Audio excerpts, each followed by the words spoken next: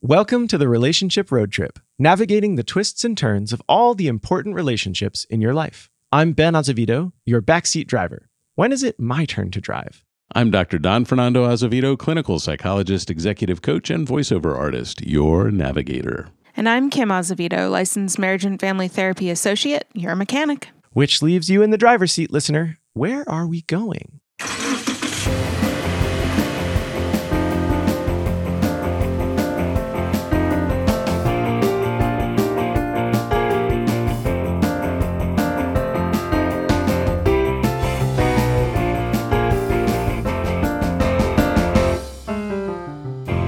Today's quote is by Carol Burnett. "Only I can change my life. No one can do it for me." Last week, we talked through the college transition in 2020, which obviously is way different than prior years. This week, we're taking a turn to a new subject, the rates of divorce. A few weeks ago, Kim saw a post on Facebook which asked why our marriages aren't lasting like our grandparents did. So we're going to try and break this down a little bit. First of all, let's assume we're comparing millennials with their grandparents, which are typically part of the greatest generation. So what are the marriage and divorce rates between those generations? And are millennial marriages actually less successful than our predecessors? So trying to figure out who in any particular year, what generation is being represented by the statistics is a little bit misleading. What we can talk about is within certain decades, here was the marriage rate, so the people who got married in that particular year or decade, and here's the divorce rate, obviously two different sets of folks. And the average marriage lasts somewhere between 6 and 7.5 years before it goes into divorce. That's the central number, right? People, of course, go longer and shorter, but that's the average number. 6 to 7 years is when people get divorced. So if I picked a year like 1945, which was a peak year, by the way, 45 and 46 were peak years for marriage.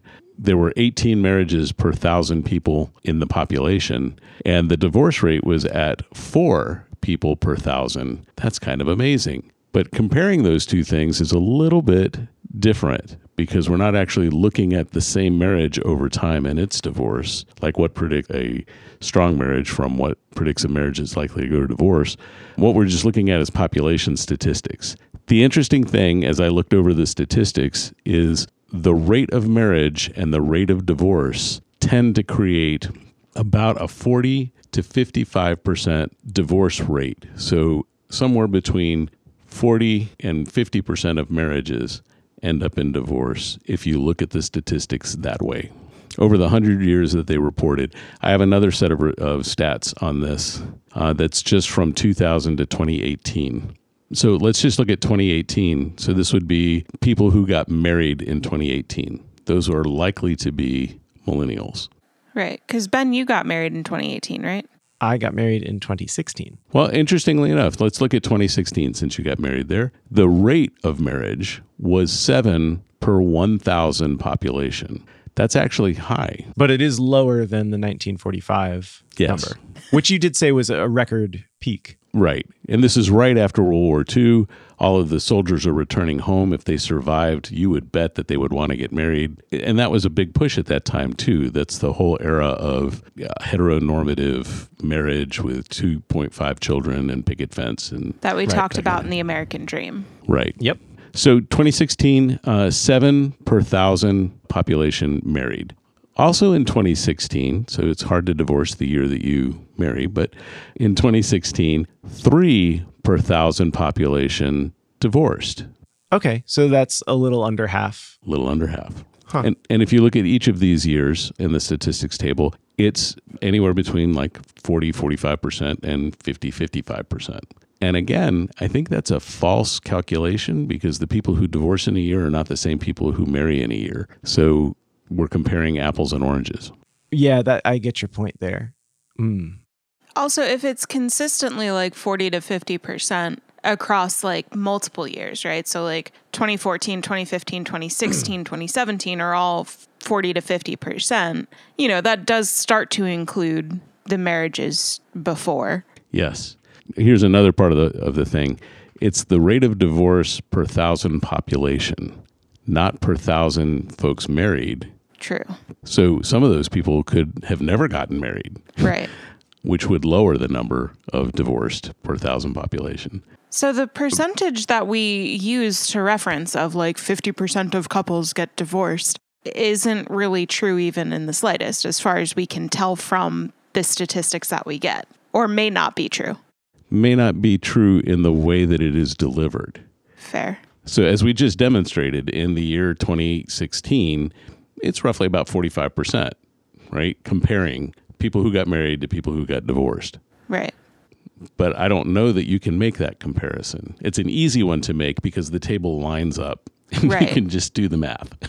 But I think, though, if the rate has been around 40 to 50% or 40 to 55% for 100 years with, some statistical shifts, but it's not like it spiked up to 70% for 2 decades and then dropped to 20% at some point. It's been relatively steady. Not over the 100 years. okay. Since 2000 to 2018, yes. Okay. If we go over 100 years, it was only 11% from 1867 to about 1910. It was somewhere between 11 and 15%. But wait, roughly. so the greatest generation, what's that year range? Is that can't be that year range? No. So the greatest generation would have been born roughly 1915. So Okay. if we look from 1915 to 1945, right, which would have been when the greatest generation came home from World War II, the divorce rate starts to climb from that early 10% or so at the turn of the 20th century up to about to 20%. But wait, hold on. So 1915 is when they would have been born? Yes. So Yeah, we should you look would have at to look when- at like 1933 when they're 18. And going off to war. And so the marriage rate at that Not point, all of them, though. But that would granted, skew. but yeah, so the marriage rate in 1934 drops dramatically to 8 out of 1,000. Okay. Before it had been up around 9.5 to 10, bouncing around, and it drops to 8. Why? All the guys disappear, right? A huge number of guys went into the military at that point. A lot of women went in the military too, by the way, unsung heroes of World War II. And then you see it start rising from Marriage or 1935. Both marriage and divorce from Okay. 1935 through 1945, it looks like, where the peak is. 46 is the peak. And that divorce rate is 22%. From that point, 1960 or so through 1970, we get what we start to see now, which is about 45 to 55%, if you compare the divorce rate in a single year to the marriage rate in a single year. So what if we do away with worrying about the generations? Overall, the trend is that the divorce rate is going up. Yes. Or perhaps has leveled off, but started out very, very low, around 10% in the late 1800s. Yep. Through the early 1900s. And then around the time of our grandparents' generation, started to climb to maybe like 20, 30%. Right. And now, post the 70s or so, is closer to 50%. Is that an accurate summary of the numbers you're looking at? It's a reasonable one, yes. So in any case, your basic tenet is correct. At the turn of the 20th century, we were at about 11% divorce rate using that particular calculation. So would we say, based on this, that the Facebook post has some accuracy, that our marriages are less successful and less long-lasting than our grandparents? Or do we refute that? I would say they have the potential and the risk to be more fragile than the marriages of our grandparents, of your grandparents. So we are neither confirming nor denying the statement made by Facebook. There are a whole lot of millennials who have gotten married and they have very strong marriages. Well, there are They're also a lot of couples that are together and not married, and therefore not part of the statistics of marriage. Sure, and we have new kinds of marriages now. We've recognized homosexual marriage as of 2012, and many of those are incredibly stable. Right. It's hard to make these blanket statements, but I will tell you that the fragility of marriage is greater now than it was 100 years ago in 1920. All right. So Why is that? Well, a lot of things have changed over the years. I mean, surprise. When I was reading and researching about this, one of the things that was vocalized the strongest was the independence that women gained over the years. So not only did they really gain a voice in relationships and in society, they also began to be able to live financially independently of their husbands or of their families in general. And again, since same-sex marriage didn't really become legal until 2012, a lot of the older arguments for the increase in divorce is women's rights and being able to separate from a heterosexual relationship. There's also a lot less stigma about divorce than there has been in the past. It's also become easier over the years. So I know North Carolina has a no-fault divorce where you don't have to prove that one partner has done something against the marital contract. And it's given women the ability to separate from a partner who is not the best partner for them. The person might be struggling with alcoholism and it's created an extreme challenge in the relationship. There might be physical violence, domestic violence of any kind, and things like that. And so part of the normalization of divorce has been the acceptance of leaving relationships that are unhealthy. Oh, that's a good thing. Right. It is a good thing. And it certainly has given people a way to create a life for themselves, as the quote from Carol Burnett would suggest. Just to give our listeners a sense, because many of them may not know what fault was versus no fault. So in traditional divorce was actually a criminal trial. It began as a criminal trial. You sued for divorce saying that your partner had broken the law. And the things that were grounds for a fault divorce were adultery, cruelty, desertion, confinement in prison. So you could divorce someone, a spouse that was imprisoned, physical incapacity. So if they were comatose or unable to care for you, and incurable insanity.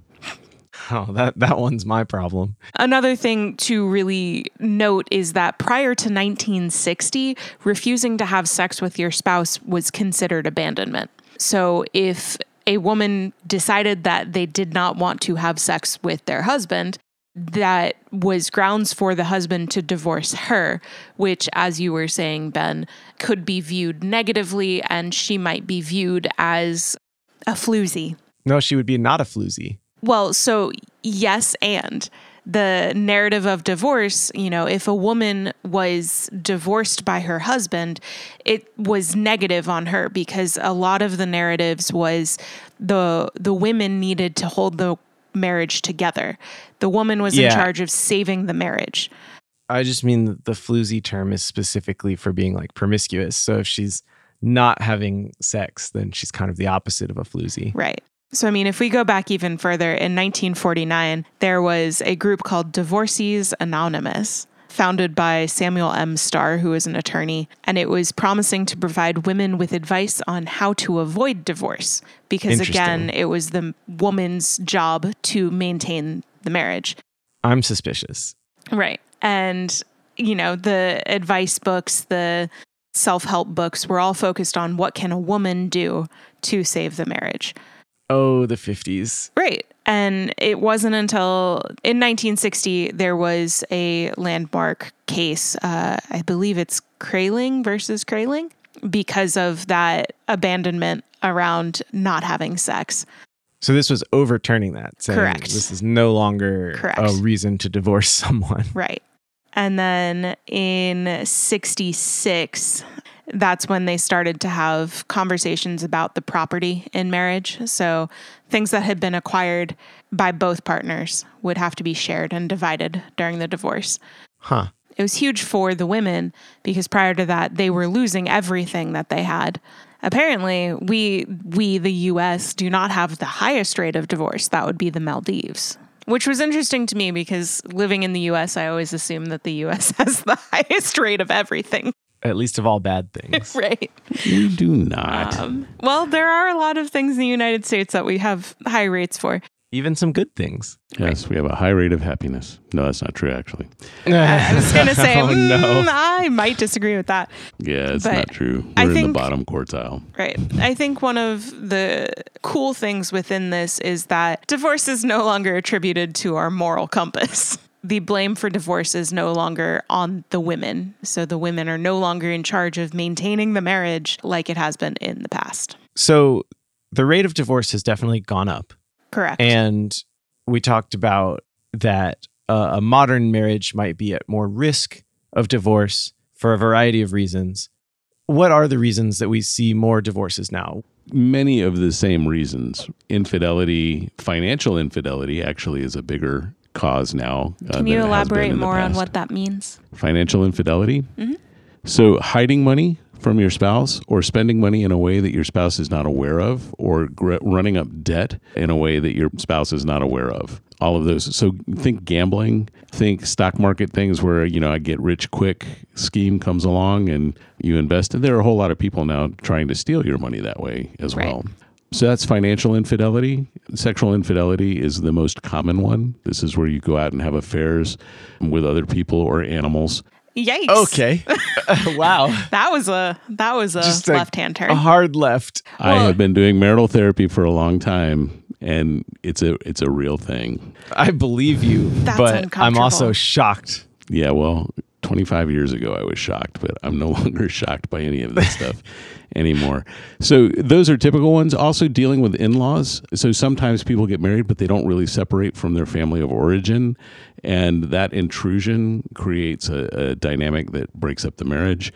Work is sometimes a thing where someone needs to move a lot and the other spouse doesn't want to move or keep changing their career to accommodate the partner. Well, and also spending excessive amounts of time at work and failing to be part of the marriage at that point. Right? Which is emotional infidelity, right? They're not present to share their emotions. And then, of course, all of the abuses. This is still a very common thing in marriage. Verbal abuse, physical abuse, emotional abuse, and sexual abuse. All of those things are still a thing, and they are a reason for divorce. They're no longer part of a court case in the sense of there's no fault in the divorce, but they are reasons for breaking it up and needing some kind of settlement between people. All of these things really come from not working with one another, not collaborating to find a life both of you want to live, which requires communication and conflict resolution. Kim's very skeptical about that statement. I agree with you on all of it except for abuse. The abuser is failing to communicate and collaborate. It's not the abusee or abused person. It's the abuser who is, instead of communicating, becoming violent in any one of those ways. Okay. I accept now. Okay. You thought I was blaming the victim, and that's not what I'm talking about. I'm so used to hearing that I immediately jump to it and I'm like, you're wrong. You're right. Okay, we're good. Well, I'm right as long as you take it in that sense, that Correct. the person who's abusing is not using their words, is not finding a solution. Right. What they want is control. Right. So these are the reasons for divorce now, and there's lots more of it because there's more ambiguity, there's more information, there's more stress, and there is greater certainty about life. What do you mean by that last one? So think about it. If your life is very simple and you don't have the internet, you don't have electronics, you don't have all of these distractions, you're raising animals or raising a farm or dealing with that kind of stuff, you're looking to survive every day and you need all the hands you can get to make life work. So you're pressed into finding collaborative and cooperative ways of being in the world. So are you saying there used to be greater certainty in life or there is now greater certainty? You said that There used to be more greater certainty in life because there was less information and less choices. Okay. Right. I thought you were saying now there was more certainty. Now there's too much information, too many choices. Too many choices. Right. And people get overwhelmed. Well, and it's interesting because a lot of people also will argue that the reason we see so many divorces is because there's so many choices, but they don't tend to view it in the way that you're describing it. Most people will immediately jump to the infidelity and that we have so many choices in partners now that's the reason we're seeing divorces. And I think part of my interest in creating this episode was also exploring that infidelity is not the only reason people get divorced. And I have helped a lot of couples who have experienced infidelities actually recover their marriage. Right. And that's also what I wanted to cover. Yeah. How do you save a relationship? Talking to two experts here. Now, we opened this episode, this is my fault, I guess, with a bunch of statistics, which we definitely don't know anything about. But at least two of us do know things about saving relationships. I think a lot of it is if we're specifically looking at saving a relationship, you have to go into it with the desire to save it. Some people will come into our offices, because I've heard Dr. Azevedo talk about this before. They're just checking off a box before they get divorced. I'm here because, my partner is making me. Divorce is really what I'm intending to do, but whatever, here I am. And if you're not here to work on it, we're not going to go anywhere, because you're not going to put in the effort, you're not going to make any behavioral changes, and your marriage will not change. So you really have to come into this with the desire to make change, with the desire to make this relationship work. That's really the first step at any of this. It also requires you as an individual to take responsibility for your actions and how this has affected the relationship. You have to understand that your partner has their point of views, their experiences, and how your behavior has impacted them. And you have to realize that your behavior is part of this, and it's both ways. And that's a huge thing, is owning up to what you have done in your marriage or what you have not done. And acknowledging that your partner feels some sort of way and that they're entitled to feel that type of way. And you have to talk about it. Communication. And we have to find a pathway around that, because your behavior may not be outside of the norm, but the reaction that your partner has is because of something from their past, their filter. I mean, I can give an example. When I was married to Yarl's mother, very early on, this would have been... Are you not anymore? When did that happen? I feel like I talked to her like 4 days ago. We were still married as of then. Oh my God. One never knows. It's a day-by-day thing. Yikes. What I was saying, though, is this was in the very first year of our marriage. So I had moved her down to Knoxville, Tennessee, because I was in graduate school. This is the farthest away she'd been from her parents. I like to cook. I had a salmon poacher, which is pretty weird for a 22-year-old man to have, but hey, I had it. Beautiful clay poacher, had a salmon embossed on the top. It was beautiful. Apparently we had salmon, although I don't remember any parts of this. When she was washing it and I was away in classes, it slipped out of her hands and it broke. So when I came through the door coming back from classes, she came around the corner and said, "Love, we need to talk." Whew. Ouch. That's all she said. We need to talk. 4 words. And apparently when she said that, I went ballistic. I started yelling and screaming. I don't remember any of this, not one bit of it. You flipped your lid.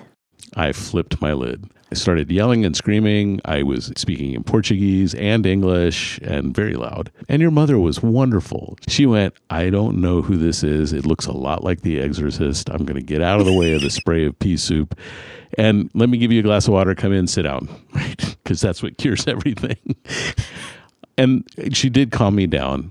At that point, I do remember talking to her, but not remembering the time. So there's probably about 15 to 30 minutes of time completely gone from my memory. It took us another 6 to 8 months to figure out that it was the trigger of "we need to talk." Those words by themselves, that behavior from her is not abnormal. There's nothing wrong with that behavior. Those were the words, though, used by my father before I was punished or demeaned or humiliated or lots of other things that happened when I was a kid because I had gotten something wrong. That was the trigger. I was never going to be treated that way again in my life. So when she said that, she stopped being my wife and I went back into history and I was going to defend myself from an enemy that was no longer there. So I tell that story only because you don't know if your behavior is going to have the effect that you intend. Mama wanted a conversation. That's all she wanted. I want to highlight a part of this story for our listener because you went over it very quickly, but you said it took how many months for the two of you to figure this out? 6 to 9 months. This was the fall quarter of my first year in graduate school, and it wasn't until the summer. But I just want to emphasize 6 to 9 months. This was not 30 minutes later. You sat down, had a conversation, realized, oh, this kicked me back in history. Like this is my reaction, whatever.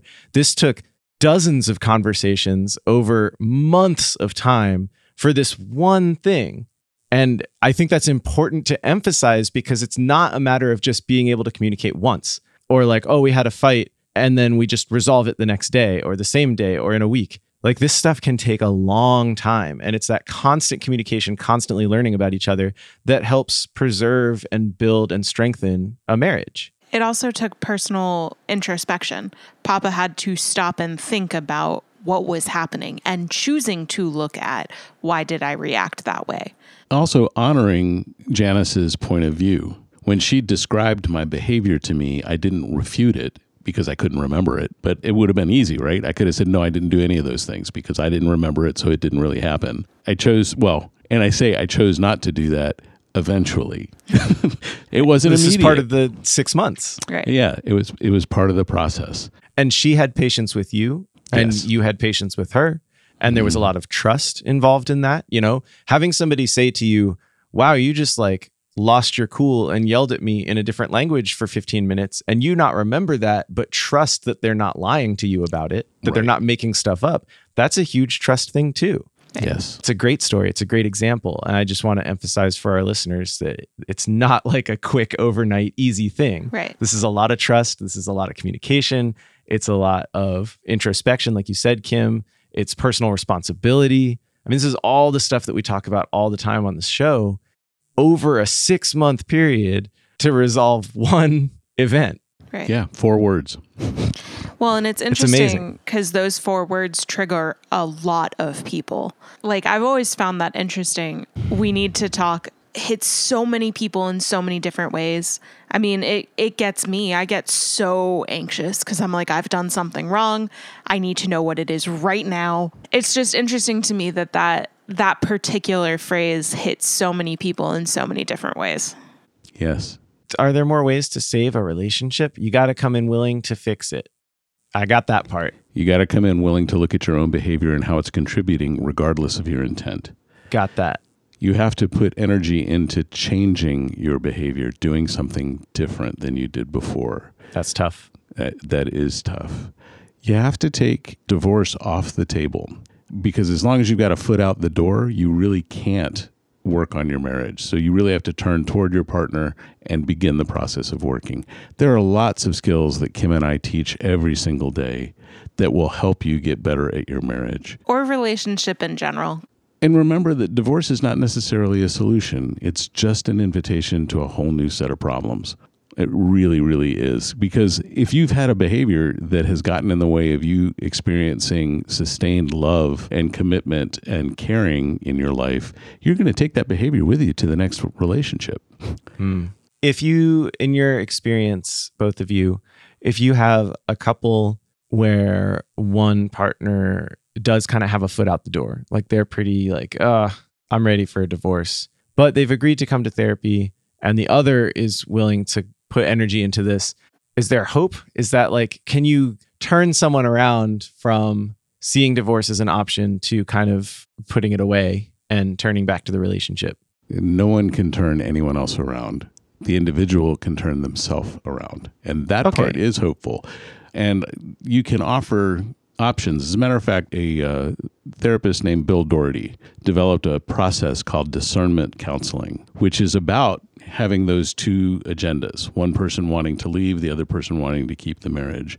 And discernment counseling helps a couple speak to one another about the truth of the desire that they have. This is why I want to leave. This is why I want to stay. And to do that in such a way that they are better heard by each other and perhaps even influenced. And I do discernment counseling. I'm a certified discernment counselor, and I have helped several couples hear one another well enough that they have chosen to turn toward one another and work on the marriage. Even that doesn't always work out. Sometimes after marital therapy, for a while, they say, I care about you, you're important to me, but not enough for us to be married. and the marriage ends. Sometimes the person who wanted the marriage hears the reasons why the other person needs to leave and accepts that. And they can divorce with honor and respect, which is really what I'm targeting. I either want a marriage filled with honor and respect or a divorce filled with honor and respect, because it's the disrespect and the dishonor that creates so much pain in the world.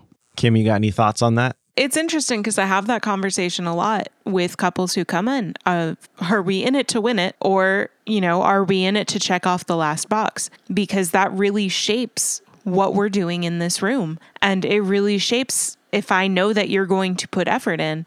And I can tell, there are couples where they're not doing it. I can hand them all of these tools, but if they don't go home and engage in these behaviors, why are they coming back other than I'm a cool person to talk to? This is reason 3,472 why I would be a bad therapist is I would just be like, no, everyone's staying together. We're all staying together. We can beat this. We can do it. And as a therapist, it's not my choice. It's always their choice. I think it's easy for an outsider, me, in this case, to see it as sort of a pass-fail situation, right? Did you save the marriage or did you not save the marriage? And it's your responsibility now, even though it's not. And what you said about what you really want is either a marriage with honor and respect or a divorce with honor and respect makes a lot more sense. The divorce could be a success if it's done well and with honor and respect, and the parties leave amicably. Yeah, I was going to say more whole. I don't know if that's true. But what the other thing you said about if you have problems in a marriage and you get a divorce and you don't deal with any of those problems, you're just going to bring those to your next relationship and the next one after that. And that's a really scary thing to think about, especially when I think about how few people are probably aware of that. And it's almost a weird, if you get a divorce, you should be required to go to personal therapy, almost like a parole thing or something. I don't know. Prior to getting into another relationship. You're not allowed to date until you've gone to X weeks of personal. I just want to fix everybody. You want to hear a funny is that, I've been doing this for 3 decades. So there have been, I don't know, maybe couple dozen people who have been with me and they've gone through a divorce. They've gotten to that spot where they were able to let go of one another. They get into another relationship, and before they'll commit to marrying that new person, they come to me for marital therapy, which is really fascinating. That's a level of self-awareness. And it's also a huge measure of trust in me that they would come back. But I just think that's cool because they actually want to do what you're talking about, Ben. They don't want to make the same mistakes again. They found somebody that they care about and they don't want to fall into old patterns. Well, and That's also cool. making sure that the partner that they're with now understands that they do want this to work, right? Because some people who have a divorce in their history get looked at differently by their partner. And, there's a fear that's within that. And I see that with some of my friends who are divorced and are trying new relationships. I also want to make a note of there are a lot of different types of requests for help for marriages, not just marital therapy. There's pastoral help, there's mediation, but there are things that are not basic therapy like what Don and I do. You can call up old Banjo and he's determined. Yes, Ben will fix you. He's got a lot of willpower. Yeah. Very little expertise, but a lot of stubbornness. He will hype you up. But again, therapy is not the only option. It's just what we are trained to do. But there are other people who will do their best to help you look at what your relationship is and what it can or cannot be. Well, my takeaway from this episode is that you need to be a better statistician than us to accurately figure out whether our grandparents' relationships are actually longer lasting and more successful than ours. But we all agree that rates of divorce have gone up from the early part of the 1900s. Luckily, at least 2 of us are experts on divorce and marriage, and we also covered why we see more divorces now than then and what it takes to save a marriage. If you're a regular listener, you're probably not shocked to learn that it takes great communication, trust, and personal responsibility. Thanks for joining us this week. If you enjoyed the show, please give us some stars on iTunes. And if you have any questions or thoughts about relationships, email us at questions@afpsych.com. Until next time, enjoy the drive. Thank you for listening to the Relationship Road Trip. We hope you enjoyed the episode, and we want to know what you think, so write to us at questions@afpsych.com. You can also support the show by rating and reviewing us on iTunes or subscribing with your favorite podcast app. You can find more episodes of the show at relationshiproadtrip.com or wherever you download podcasts. The Relationship Road Trip comes out every Wednesday at 7 a.m., so don't forget to tune in next week. The Relationship Road Trip is brought to you by Azevedo Family Psychology, where they are dedicated to helping you create a life worth celebrating. You can learn more about their services at azevedofamilypsychology.com. This podcast is produced by Bear Cave Audio. Bear Cave Audio provides a range of audio services, from original composition to podcast recording and editing. To learn more, go to bearcaveaudio.com or email ben@bearcaveaudio.com. Until we meet again, may the road rise up to meet you, may the wind be always at your back, and may the sun shine warm upon your face.